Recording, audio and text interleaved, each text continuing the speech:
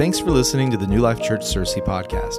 If you'd like to get connected to what God is doing at the Searcy campus, you can text the word Searcy to 88,000. There you can give online, get connected to a life group, find your place in a serve team, and so much more. You can also find today's message notes in the YouVersion Bible app. Just tap the link in the episode description to follow along during the sermon and save notes directly to your phone. Now, prepare your hearts to hear a great word from God today. Well, good morning. How many of you guys enjoyed the snow this weekend? Wasn't that incredible? It was amazing. I know what kind of time I'm dealing with today. I know the SEC tournament starts in 40 minutes. And I told 9 o'clock, I said, I'm going to tell you what I'm going to have to do at 11 o'clock is get up, just ask if anybody needs to be saved or baptized, and then dismiss. And so that's what I'm going to do right now, and then we're just going to pray, okay? No.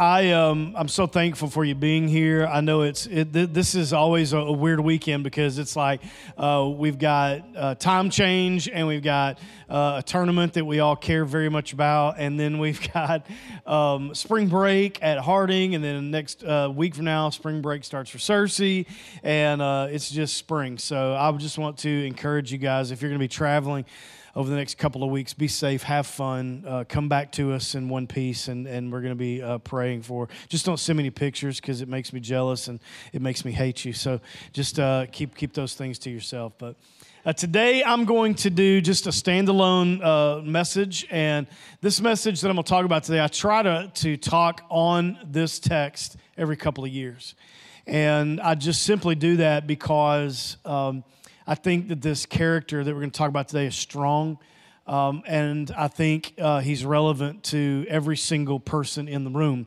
Now, this is a well-versed text. As a matter of fact, in the 1920s, when revival swept across our country, there were a lot of those teachers and evangelists and pastors of those churches who had a strong message on this text. And so you'll know where I'm going with it in just a minute. It tends to be a salvation message or a story about second chances, but actually it gives us a lot of insight into the Father's love, but not only His love, but His patience, His ability to just stand fast with you, regardless of what you're experiencing and what your thoughts are and what your challenges are. Even though He's way ahead of us with our emotions and His ways are not our ways, His thoughts are higher than ours, and so on and so on. He's so patient with us, and I think this text clarifies that. Also, the character that we're going to talk about today is one that we often criticize. We tend to just rubber stamp him as, the person who you don't want to be like. We've preached against him for many, many years, and we don't know his name. He's actually nameless, and the only place he's even talked about in Scripture are from the 7 verses that I'm going to read you this morning, but he is often portrayed, as I've already said, as a bad apple. But this morning, I'm going to talk him out because what I believe is that he's you and me. I just believe when I see him, every time I read this story, I look at it and I go, man, that guy's me. And I see my life through the lens of this character. And so I hope you'll join me over the next few moments this morning as we look at this. So go to Luke chapter 15. If you're a note taker, I'm going to read verses 25 through 31. And this is the story of the prodigal son, but we're not going to be talking about the prodigal. We're going to be talking about his eldest brother, or the other son, or the prodigal's brother, however you want to frame it. We're talking about that guy. And so this is such a big, long text. I'm going to clip it to just this small segment. And you also need to know that this is a teaching of Jesus. So he's teaching the people this story, and the context here is that he's just been asked, why do you hang out with sinners? And so his response is to tell this parable and this story. So Luke 15, 25 through 31, it says, "Meanwhile, the elder son was in the field. And when he came near the house, he heard music and dancing. So he called one of the servants and asked him what was going on. 'Your brother has come,' he replied, 'and your father has killed the fattened calf because he has him back safe and sound.' The elder brother became angry, refused to go in. So his father went out and pleaded with him. But he answered his father, look, all these years I've been slaving for you and never disobeyed you, yet you never gave me even a young goat so I could celebrate with my friends. What he's saying there is much less the fattened calf. So you never gave me a lesser animal to celebrate with, much less what you've given my brother. Verse 30. But when this son of yours who has squandered your property with prostitutes, okay, that's strong right there, comes home, you kill the fattened calf for him. Verse 31, my son, you are always with me, and everything I have is yours. Now, how I want to start this today is by simply looking at the verses in their obvious form and trying to extract the strength of this conversation and the statements that are going back between the father and his eldest. Okay? So there is a lot of story. There's a lot of heat to this. There's a lot of hurt feelings. There's a lot of emotion because on one side you've got a hurt brother. On the other you've got a son that's come home. You've got a party atmosphere around the house. And so you've got a lot of family dynamics going on all in this one story. But let's back up. Let's look at the story sentence by sentence and just break it down just a little bit. So it says, the other son was in the field. Now, when I read this, I see this one thing, and I may be overthinking it. I'll let you decide that. But it says the field. Now, that's not compared to a field, okay? Which means like there was a son who was in a field. It's like saying I slept in a house last night. But if I walked up to you and I said, hey, I slept in a house last night, you would kind of look at me like, but was it yours? You know? And so there's a difference between saying I slept in the house and I slept in a house. And it's the same here when he says the field, it is their field. It is ownership. It's the field. You know, the one, the field that we provide food for this table on. That's the field that I've been in, and the eldest had been there. So this son, this eldest son, is a lot like you and I in the fact that and I'm going to equate this to and modernize it for just a second, but there are people who have loved the Lord, who have been faithful to Him, who have been gracious to His church. And I'm talking about capital C. I'm not just talking about the New Life banner. But there are people who have been gracious, capital C. They have served it. They have given their lives to it. They have forged ministries to it. They have given up other things that they're skilled at and probably could do great things with to be a part of the local church. And this is this eldest son. He's at home in the field.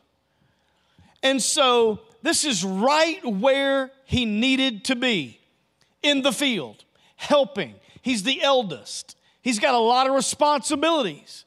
He's been around this family for a long time. This is a field that he knows. He's been in it for so long, possibly since he was a kid running around. He knows every square inch of it. He knows what soil on it yields better.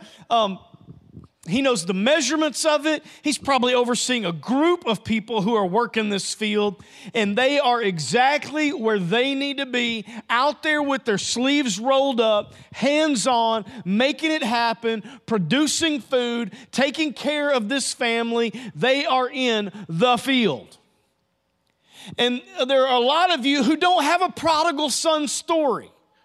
Like, this is how you grew up.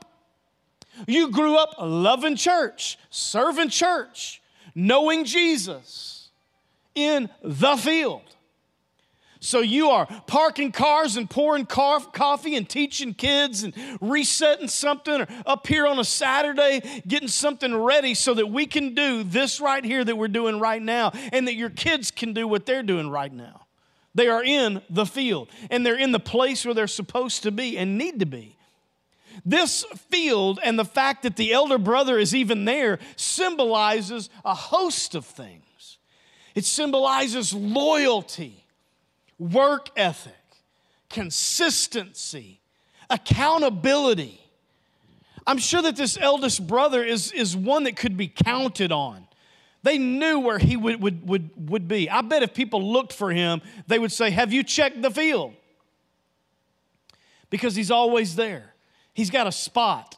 He loves it. He serves it. He does it consistently. He's accountable to it. He's predictable. He's up with the sun. And he gets his work done. And so in verse 25, it continues. This is the guy who's been out there working, making it happen, pushing the wheels forward. And he continues in verse 25. It says, when he comes near the house, he heard music and dancing.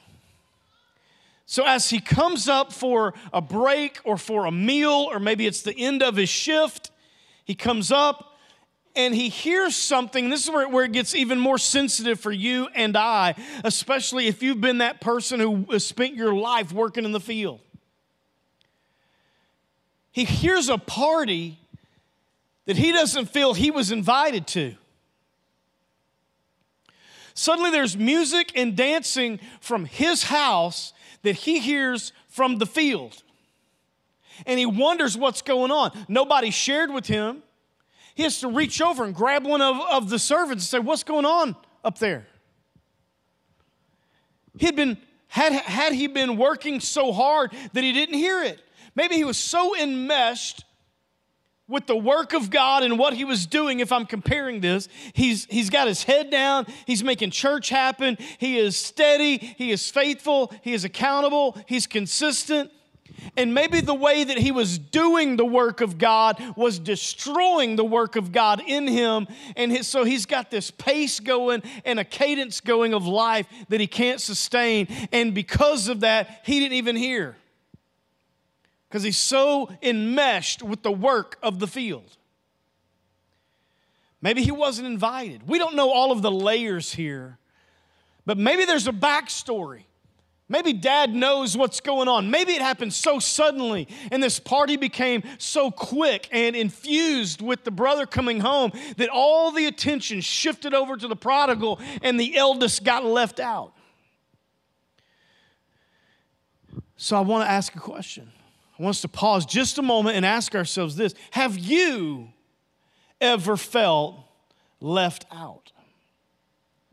Let's add a layer to that. Have you ever felt left out of what God was doing? Maybe you're that person now. You've grown up. You've taught Sunday school. You've served kids. You've done things. You're a faithful giver. You are here every week. You're here every single Sunday. The moment we opened up on Father's Day, post-COVID, you were here. You were in the building. You were helping get things done. Maybe you go far back as to be at the carpet store, and you had us helped us to set it up and tear it down and keep it maintained and do all the things that had to happen over there. And that's you. That's your life. That was your parents' life. The local church was such a part of your life that you can't imagine who you are without it. But yet we do oftentimes we fall into the same temptation that anybody else does.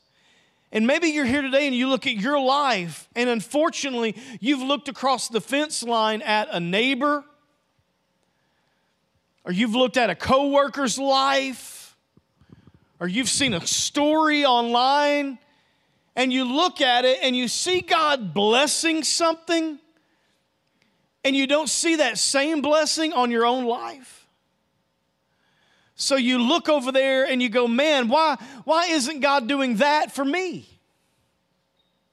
I'm the one who's been, Lord, I've been giving and serving, and I've taught Sunday school, and I've been at the church, and man, I've done all these things. I'm on the serve teams. I'm a giver. I'm a doer. So why are you blessing them and not me? Why does it always look like they're getting a miracle? You know who they are. It's just someone out there, someone who's not you. So you get this story back of this, how something turned and something changed and something got blessed, but yet you feel like you've been losing traction on your business or your marriage or your spirituality or some other relationship, friendship, some other endeavor or venture that you want to flourish. You feel like the wheels are just spinning. But yet you hear the music and dancing for somebody else. So verse 28, it says, and here's where the rubber really meets the road in this story. It says, the older brother became angry, and he refused to go in. I look at something great, something good, something that God seems to have his hand on and doing, and I look at it and I almost resent it because it's not happening in my life. And so I've been digging in and I've been praying and I've been believing and I've been faithful and I've been consistent. I've been in the field, but I hear a song coming from somewhere else and I don't even know about it. Well, you know what? I'm mad about it. And now because of that, I'm just going to back off. I'm going to take a break. I'm going to not go for a while. I'm going to not serve for a while. I'm not going to give for a while. And we'll just see how you feel about that, Lord. I'll just take a pause. I'll dial it down. I won't serve with as much zeal or energy or passion. I won't care as much about the things that are out of my grasp. If it's out of sight, it's out of mind. And so forget about it. I'll just dial it down and maybe I'll go after the things that are, that I'd like to do for a while. So there's a piece missing here by this statement. I'm mad and I won't go in. Maybe he's angry. Let's just peel back a layer for just a second. Maybe he's angry because his brother left in the first place. Maybe this anger is really displaced and it's really because of so much love that he's really mad. Like he wants to go to the prodigal and go, you left us. And I love you and I've missed my brother. You skipped out. One day I was in the field, I come in, you're gone. Maybe he's angry because his leaving created more work for him. You were gone. Somebody had to fill in the gap around here. I took on your teams. I took on your responsibilities. So when you left to go have a good time and you checked out, man, you dumped all that on me. I don't know if you know that or not, but you did. Maybe he's angry because he had to watch a family go through depression. Maybe if this continued this conversation and we got all of the details, maybe he wanted to go to him and go, you know what? Have you seen our father? Do you want to know what this guy went through? I saw our father crying over you. And every night he'd come out to this porch and stand in the hopes that you'd come marching back. And night after night after night and season after season, you didn't do it. And you broke his heart. So I'm not going in to your party. Maybe he's angry because he took half the resources. Maybe he said, listen, when you left, you hurt us financially. And now we've been working weekends and overtime trying to make up that money. You went ahead and took everything that was yours, and now we didn't have it anymore. There was a gap in this thing. Maybe he's angry because he thought he was dead. Maybe it was like, do you know the emotional turmoil you've put us through all this time? You didn't call, you didn't write, you didn't post on Instagram. We've been trying to find you. We've been looking around. Nobody knows anything about you. Nobody knows your story. We just thought you left and you died, and we've grieved you. I won't go in. So he continues to tell his father in verse 29. He says, this is great, okay? Put yourself in this. He starts off with his dad. He says the father goes out to plead with him, and he says, all these years. I mean, he's starting to let the cap off of this now. All these years I've served you. All this time, my whole life. I watched my parents do it, and I did it, and we've kept this thing going, and we've kept it alive, and we continue to tell the story of Jesus, and we continue to give, and we continue to serve, and we do it week after week after week. Nobody has to convince me. Nobody has to call me. The pastor doesn't have to shake my hand. I don't need a motivational speech. I just go and I do because I love it. It's a habit in my life. It's something that I practice. Nobody has to tell me to get up and go into the field. It's the story of my life. All these years, I've given you time. I think he has said, I've given you my youth. Like I had a season of my life, I could have done anything, Dad. I had a season of my life, I could have dreamed my own dream. I had a season of my life, I could have gone and got my own place. But those years are gone. I gave you all these years. I gave you my zeal. I gave you my energy. I gave you that season of my life where I could work 16-hour days. And he goes on, he says, I've been serving.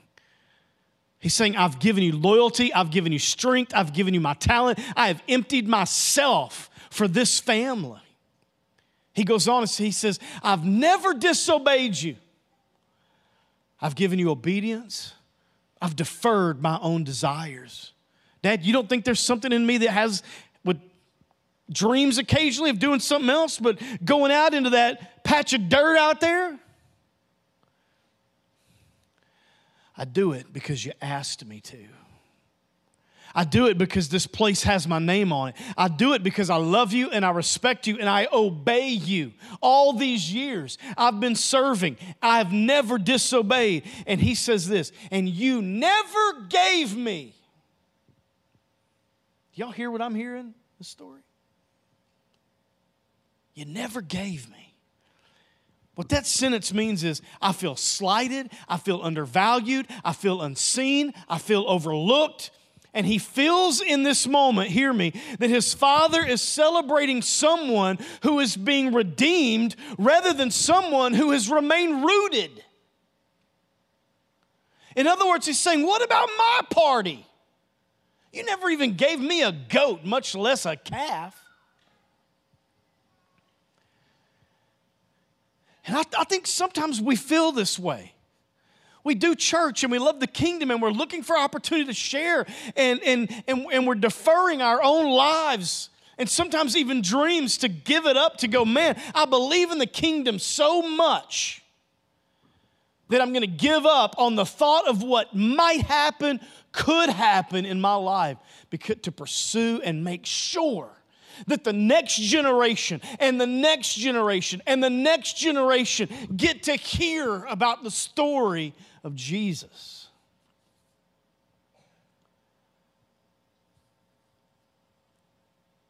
And he's upset that his redeemed brother gets a party, but his faithful self doesn't. Now watch verse 31. Here's the father's response. He starts off, I love this. You got to hear the tone here, the inflection. He says, my son. My son. He affirms him. You got to get this. You are mine, you are mine, you are mine, you are mine. You don't belong to anyone else. You are not lost. You are not out there. You are not without identity. You are not without a place. You are not absent of love. You are not overseen. You are not overlooked. I love you. You are my son. He immediately speaks to those issues. And he says this, you are always with me, always. I'm with you. You're with me. You're never lost. You're never undone. My son, you are always with me. Now, when I thought about this, I couldn't help but think about the two comparing stories found in, one is in Exodus 33 and the people around Sinai, and I don't have time to get into it, but basically the Lord's asked them to keep on moving, keep on pursuing. And Moses prays to God. He says, listen, if you're not going to go with us, then leave us here because this is a good thing we got going on. So if you're not going to go with us, then leave us. And the reply from God is this. He says, the name of the Lord is going to go before you and goodness is going to go before you. So if you break this down, he's saying Jesus is before you as a type and shadow, and goodness is before you. But then David pens in Psalm 23 that goodness and mercy is going to follow you. So imagine your life right now. Imagine being in the field. Imagine doing your work for God. Imagine the things that you do for this church. And every step you take, Jesus and goodness have already gone before you. You are walking into the goodness of God. Why? Because he's been before you. But then as you look in your rearview mirror, goodness and mercy follow you. That means if there's anything back here that I didn't like, that my immaturity just about spoiled my life on, things that almost got me derailed, people that I hurt, things I said, things I didn't mean to do and did them. There's goodness back there. There's mercy back there. He said, that's what I mean. You're always with me. This is the benefit of being in the field. This is the benefit of being my son, of being my daughter, is you're with him and he's with you. And Jesus' goodness, mercy is all around you. And he ends with this. Watch, this is powerful. And everything I have is yours. That ring I gave your brother, it's always yours. That robe, it was always yours. Those sandals on his feet, it was always, that fattened calf, I don't care about that. It was always yours. And the next calf and the next calf and the next calf. As far, if you will look out in this pasture, every animal out there is yours. The grass under it is yours. The dirt under that is yours. Everything in this place belongs to you. All that I have is yours. And how quickly we forget that every day is a party for us, for the faithful, for the consistent, for the accountable, because he is here with us and everything he has is yours. And how quickly we forget that all those things are ours. So I want to shift us for just a moment into gratefulness and gratitude. No matter what you're going through, you could be going through the worst thing right now. I want you to shift right now into just gratitude.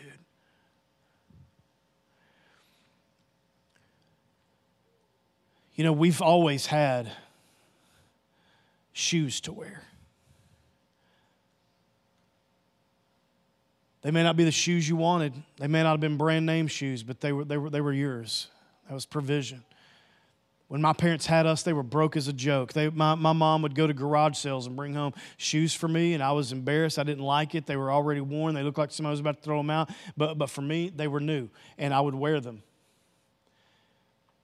My parents got onto me just a little bit when I was 16. My first paycheck, I was working at Kroger here in town. My very first paycheck, I went out and bought a pair of Cole Haan shoes. They were $110, and they got all over me because it was my entire paycheck. But I loved them, and I shined them because I remember what it was like.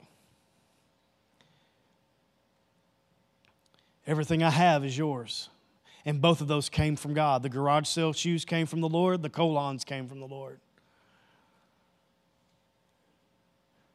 We've had food to eat. It may have been thin sometimes. We always joke to David Bunting, but it's a true story. When he was in college, he was so hungry one night and so broke, he had a ketchup packet to eat.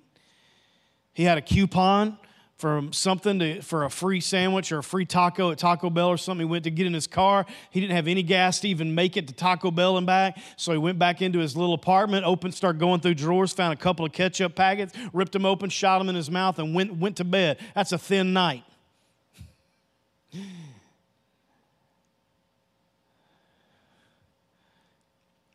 We've had shelter. You may not live in a palace, but you've had shelter. It may not be the home that you're going to stay in the rest of your life, but you've got it. I looked at a story yesterday.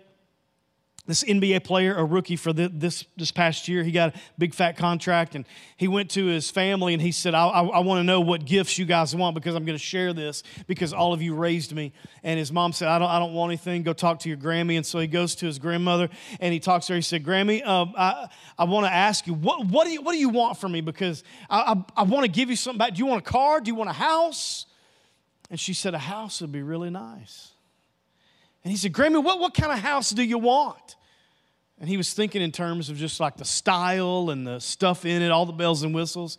And she said, son, I want the Lord to send a heavy rain, and I want it to rain all night long. And I want to wake up in the morning dry, and that's a nice house.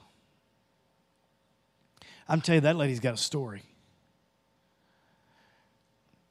Everything he has is yours. All of it. Now listen, your story, because a lot of you were raised in church, a lot of you have always loved the church, your story may seem boring to you. Your story of consistency and accountability and obedience may be to you seem like a weak testimony. Don't think that for a moment. It's incredible, the level of obedience that represents this place. Your story may not include a pig pen and prostitution. It may not include squander or prison time or wheelbarrows of guilt. Your story may not include a lot of shame, but it does include a lot of sustain. Because of you, this church is sustained. Because of you, we've had the ability to keep going.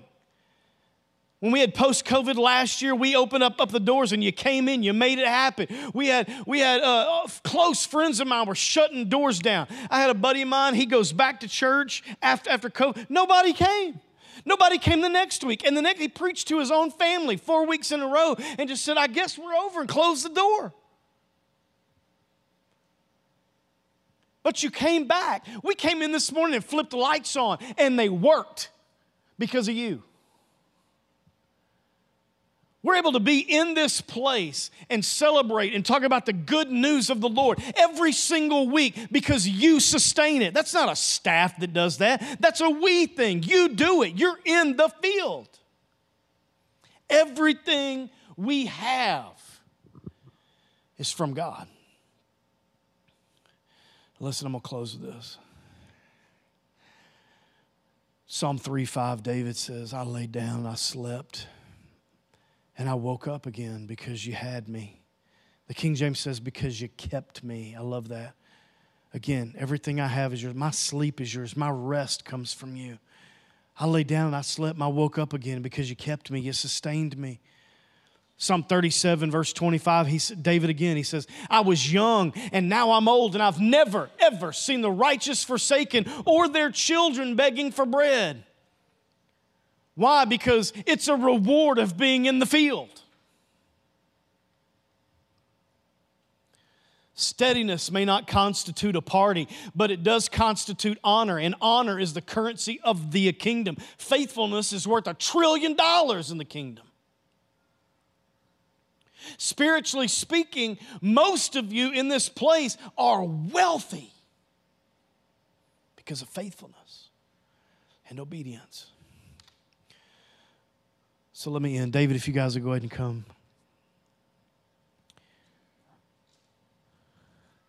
Two very, very, very quick thoughts here. If this is you, if you're tempted with the game of comparison, if you're looking around and wondering where all the singing's coming from, and you look and you don't have an invite, if you're looking across the street and there's a party and they didn't ask you to come over, if you feel left out, if you feel undervalued, if you feel unseen, you need to change your perspective.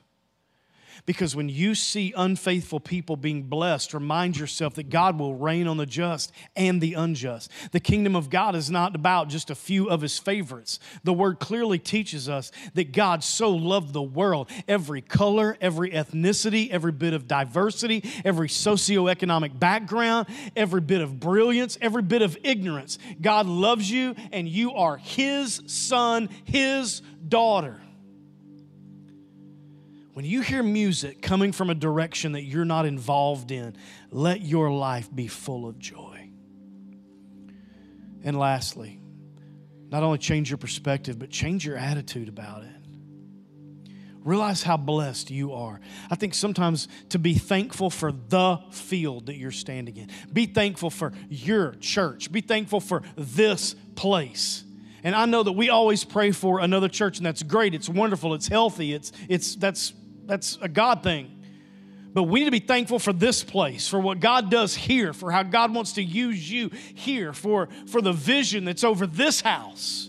Be thankful for this field. Be thankful. Sometimes you need to say, God, I thank you for this job. Not my dream job that's 5 years away, but the job I'm in. And you may hate it, but be thankful for it. You may live in what you think is the most embarrassing place, but thank God, thank you for this house. Thank you I'm not on the street. Thank you for this car. I had a car one time. Every time you started, you had to rub the dash and talk to her a little bit to get her going. Maybe that's what you're driving today. You know, come on, baby, you can do this. and you hate that car, and maybe she's left you a lot without being able to be transported. But God, I thank you for this car. God, I thank you for my spouse. I told the early service that nothing works at my house without Robbie. For one thing, it's too quiet.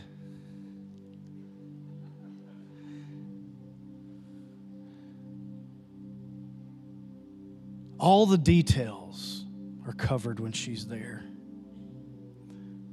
Things I don't think about just magically appear. They just magically get taken care of. And we're not perfect, and we've been very candid about that.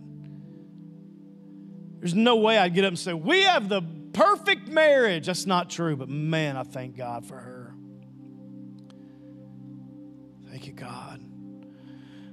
So maybe we need to say, God, thank you for my spouse, for my marriage, for my house, for my car. Not some dream down the road, but we're out, because all that I have right now is yours. Why don't you stand with me all across the building today? And I'm going to read 1 Peter 4:19, and then we're going to sing about the goodness of God. It says, so then those who suffer according to God's will should commit themselves and continue to do a good work. Stay steady. Stay obedient. Stay consistent. Thank God for everything in your life. The things you don't like, the things you don't enjoy, man, it's all from the Lord. It's all teaching you something. It's all providing you something. It's all God's way of guiding and directing your life. Just stay in it.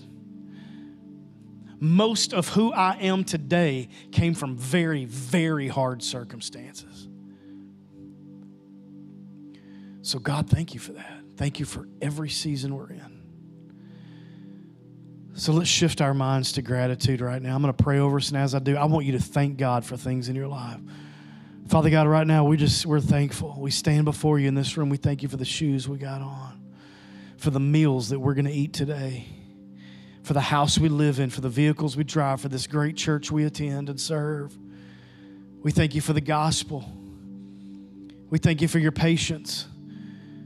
We thank you that when I'm confused and when I'm hurt, when I'm angry, you just look right back at me and you say, my son, my son, my son.